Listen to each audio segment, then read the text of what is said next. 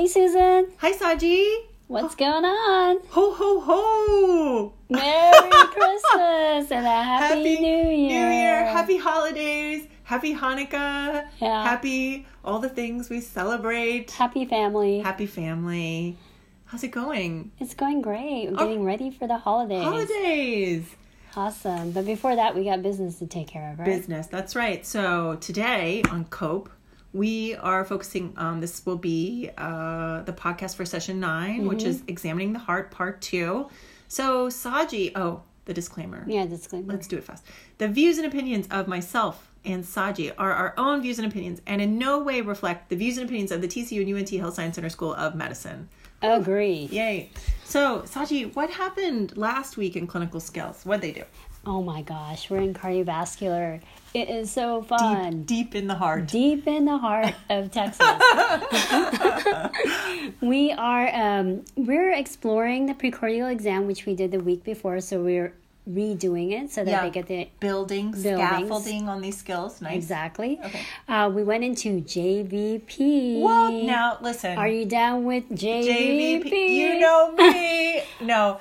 Listen, people are freaked out about the jugular venous pulsation. I'm just here to tell you. But you know what? Yeah. It's a skill. It's a skill. Yeah. And of course, we eyeball it. Yes. These are the students who are taking out the rulers and trying to figure out the actual, what's the, actual measurement of it. Yeah. Is it 45-degree angle? Is it 30? Yeah. When do we do the JVP? It's all in the video. It's Check it out. All right. Yeah. All right. We're going to hang in there. Yeah. We're going to hang in there with that. Keep assessing. Humor them. Yes. Let them mess with your exam tables. Yes. Put the patient down, put the patient up. Yes. And you know what? Let them mess with draping. Yes. Oh my God. Yes. That is a real thing. Yes. Draping. And yes. Yes. We could also, and again, like patients coming in for 8 things or something, and we're not really fully assessing maybe a primary cardiovascular concern. I'm going to tell you, I'm the first person who's not going to totally expose the precordium. Yeah. I'm not going to do it, okay? But you know what? Don't let them listen to the heart through the clothes. Okay. Can that be a no-no? Okay. That would be a fail. Okay? Oh, Saji. But I know, it's hard. It's hard. Because again, am I listening on the skin to the precordium for every single patient? No. The student is. Yes. Okay. So, guys, as there's some controversy here on COPE, but in general, even the student today, this is a real world example. She was like, "Oh, I felt uncomfortable, with essentially exposing the chest." So we talked about it a bit. She's like, and then with the patient, they're like, "Do you want me to lift up my shirt?" Right? The patient said it. The student said, "Oh no, that's okay." So in the moment, I let her know. I think if the patient is helping you to expose the area of interest, I think this is great. This is really the proper way, the ideal way to assess the precordium. And I told her, so if the patient offered to lift their shirt to allow me to listen against the skin, I would say yes. But Just do it. But full disclosure, I don't listen. I don't expose the chest to every heart that I listen to. I'm a bad physician. Here I go. Confessions of a over the shirt precordial listener. Sorry. Yeah. Well, I guess what we have to do for the students is the ideal. Yes. What is ideal for a student to learn? Yeah. And what are they going to see also being done? And do I also listen to every? I should not say no, but yes, I do listen over the shirt sometimes. Or gown, I guess, sometimes. Exactly. Yeah. Yes, okay. And, again, we are also, I think it would not be honest if I told the student that, I always expose the precordium because it's just not the real world. So we also, appreciate everyone's balancing time and also sort of assessing what's the most imminent concern, what's the thing we're really focusing on, but we appreciate everyone's, again, willingness to try to expose the precordium. Okay. Try. Okay. Okay. That was a tangent. Oh, man. So I guess we'll get on to it. So what are the session objectives for this week's session? All right. So we demonstrate the ability to and present a cardiovascular examination with emphasis on precordial exam, JVP, and cardiac auscultation. Nice. The next, so last week we didn't focus on documenting, but it's back. So this week we'll document a problem-focused history, vitals, general impression, and cardiovascular examination. And now, this is the first time I would encourage a student now in their notes to include an assessment and plan in a clinical note per site protocol. And you know what? I think they're ready for that. We do a history taking part here, and we get into differentials and what is a plan. Cool. So they're really smart kids. Oh my gosh. Yeah. So they're dipping a toe into medical decision making. And discuss the cardiovascular risk with the preceptors and how risk impacts medical decision making. That's really good. That's really important. Yeah. And, again, it's just a discussion. And then finally, calculate and communicate cardiovascular risk for at least one patient. So pre-work to preceptors, pre-work for this session, I asked them to check out MedCalc or MD-Calc. MD-Calc. But I realize there are different ways to access, like, ACC-AHA, cardiovascular risk, or whatever one you want to use. But we'd like them to take a stab at that. Yeah, I think we plan to do that next week. Nice. Yeah. Okay. Oh, good. So, objectives for preceptors. Saji. Continue discussion about your approach to the patient with cardiovascular concerns and help the student describe each cardiovascular exam they perform. If you encounter a patient with a murmur, help the student describe the murmur adequately, timing, location, radiation, shape, intensity, which is the grade, pitch quality, response to maneuvers if applicable. Discuss the situation when you are more likely to consider JVP and look for JVD. Yeah, so again, it may not happen. You may not hear any murmurs. I think there was a preceptor who gave some feedback to the student about, wow, if I had known it was the cardiovascular week, I would have scheduled, my patient who I know has a loud murmur or something. And that we definitely, I know that, or there's no expectation that you orchestrate the clinical schedule to present like the best example of all these things for your student, because again, the longitudinal nature of this experience, I know that a person with a murmur is going to happen, just like I know a person with a skin lesion is going to happen. So if you don't get there, it's fine, but just making sure to be on the lookout and just aware of what skills your student accumulates and acquires. That's, I think, the main thing. I think the students are going to be thrilled just if they hear a murmur on their own without prompting. That would be cool. And then understanding it's either systolic or diastolic, those real basic concepts. Yeah, today again, we heard a soft systolic murmur, and it was, and we involved the patient and kind of we said the words out loud and describing. It was it's fun stuff. Nice. Okay, number 2, Saji. Review and assess student documentation of the patient's story.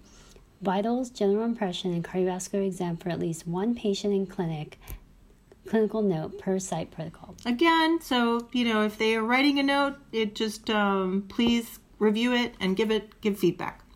Number 3 would be students should have accessed, I said this already.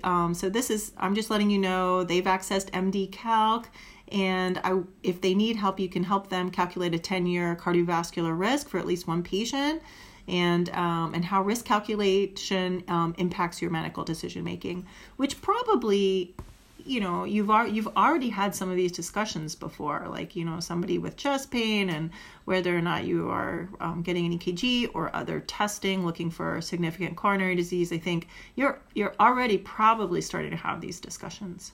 Finally, Saji. Coach your student on how to communicate elevated cardiovascular risk to at least one patient they see in clinic and begin the discussion on helping people make healthy changes. Yeah, and again, I mean, if you're, all of us are in primary care, and I think it's kind of the rubber meets the road. There's a lot of teachable moments, the patient who's smoking, who's had a heart attack in the past, and maybe he's having a little more chest pain. It's kind of a teachable moment. There are behavior changes maybe you can help people make that'll impact their life. And so hopefully, and it's not easy, I think, to talk about. We can plug in numbers and generate a number, and in our heads know, oh, high risk, oh, low risk. That's easy. That's the easy part. Oh, statin. But communicating the rationale for what this means to the patient, I think, is harder. And also for them to see a chest pain and you working through a differential and figuring out, okay, this is cardiac or non-cardiac. Getting to that point of realizing not every patient are you going to send to the ER because they present with chest pain. Yes, totally. Yeah. We, again, talked about that very same thing today. Pretest probability, the patient's individual risk, the characteristics of the pain. And, because the student was like, how do I know it's not a GI cause of chest pain? And so we had this really fun discussion about all that stuff today. It's getting fun. It's getting fun. Yeah.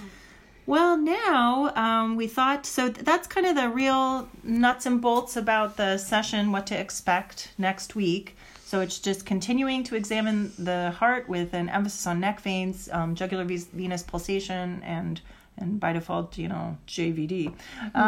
So now if you got a dash, and Sajia and I are just going to talk a little bit, give some plug for feedback in our faculty development corner today.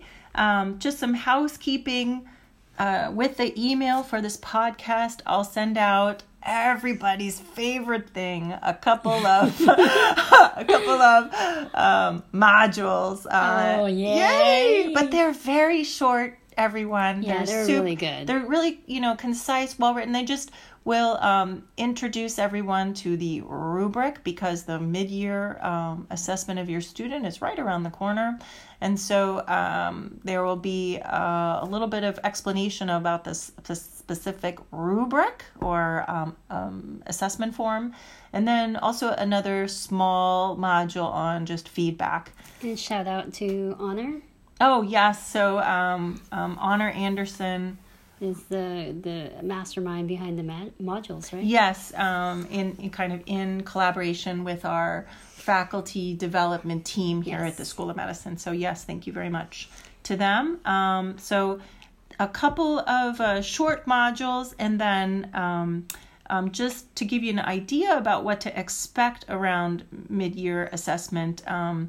So there's a couple of things happening. The students will actually soon will be asked to evaluate the program, like evaluate our course, how we're doing, preceptors. We will collect this feedback and then present the feedback to you in aggregate. So, we're very sensitive to the learning environment and your relationships. And so you will not be getting specific individual feedback from the preceptor, but certainly in aggregate. Say, for instance, we'll probably aggregate by specialty, so FM versus IM, and also location, roughly. So that's happening soon. And also, for you assessing the student, I think they gave me some numbers, but I think the student will be doing their own self-assessment. How are they doing in this course, Phase 1 LIC? And they'll complete that thing by 24 January. And then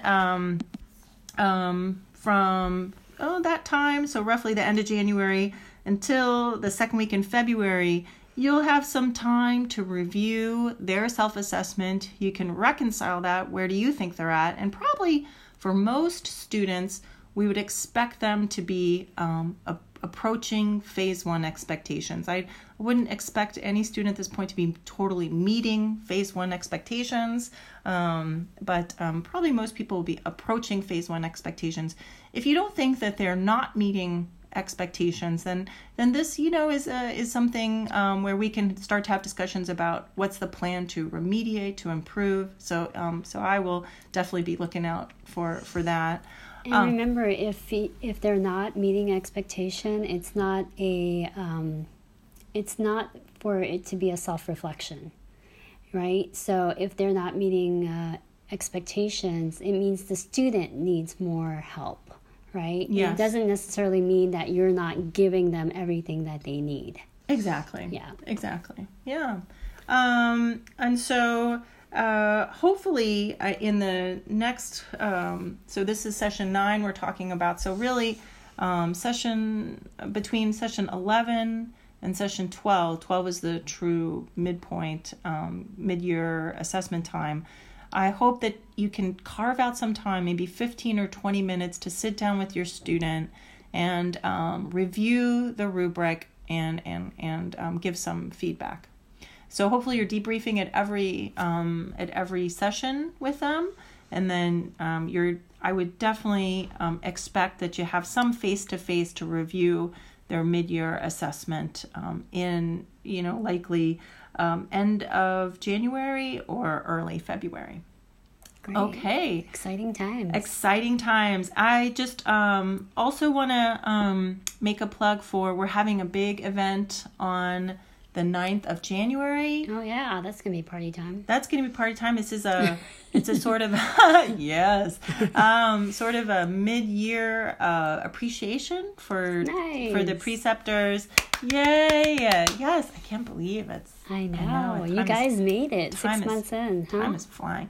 And there, actually, I think the plan is to release the evaluation from the student in aggregate to the group, and then also talk a bit more about assessment, see if anybody has any concerns before we kick off that process, and then also just enjoy each other's company, and if you have friends who are interested in being preceptors, bring them along. I think it's going to be at TCU. Nice. Yeah, not here at the School of Medicine, but more details. Oh, we look forward to seeing y'all. Yes, totally. Please come.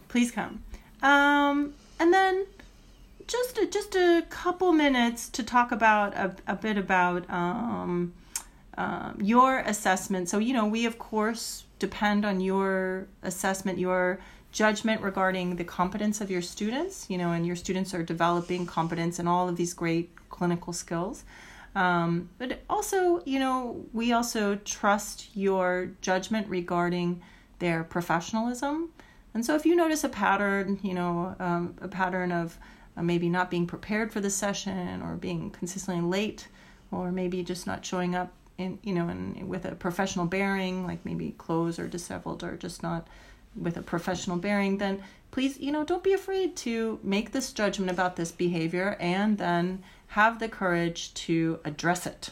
Yes, address it, because these are behaviors. These are patterns that we all know. We all know physicians who are always late to a meeting, or always tardy in doing their medical records, which is, I know a lot of people, but but to a point where they're in the medical board. So we catch them here. This is phase 1. We catch the students here to correct them. They don't know that how these traits carry on into the future. And if we catch it now, and you guys have front line for catching this, you can correct it, and it will make a better day for that student in the future. So yeah, empower yourself to do that. Your students have different personalities. Approach them the way you feel fit on that. And if it means you have to be a little stern, sure. If it means that you just need to say it once and it's done because they totally get it, good. If the first time didn't work, do it again in a different way. Yeah. It will happen, because if it's a bigger concern, professionalism is part of our it's what they're graded on. Yeah. Okay, so it's part of them passing. Yep. And then, you're not alone. I think if you feel that the student is not responsive to your feedback, or your gift of helping them correct some of this self-defeating behavior, then, you can certainly reach out to me, or we do have our whole Office of Student Affairs and Coaching. And so the coaches are definitely available to also help with this. And remember, they're following you in how they're going to grow. So in your office, if it is part of your policy that everyone wears a coat, and they come without a coat, and you feel that that's not how it should be, that's up to you to go ahead and let the student know. Yeah. Okay? Yeah. I never wear a coat. Yeah. So I don't expect my students to wear a coat. Right. It's a vector of disease. But anyway. Yeah. Yes. But empower yourself to just practice the way that you feel that the students should be practicing. We support you. I mean, you set the standard for how you would like things to go in your clinic, and that also. If they look disheveled, make them look not disheveled. Yeah, and also being curious about them on a human level about what's going on. And then you have PDC coaches to talk to them about that. Yeah. So please don't feel alone if you're struggling with some of these things. Yeah, sorry. I'd be happy to talk further. Just reach out at any time. Okay. Is that good? I think it's good. All right. Holiday time. See you January 9th. Yes. Put on your calendar now. Please come. Pull over. We want to see everyone. We want to see everyone there. Yeah. It'd be fun. Let's take a picture. We're going to take a picture. Yeah, group photo. All right. Okay. We're going to post it everywhere. Okay. All right, cool. All right. Thank you. Thank you.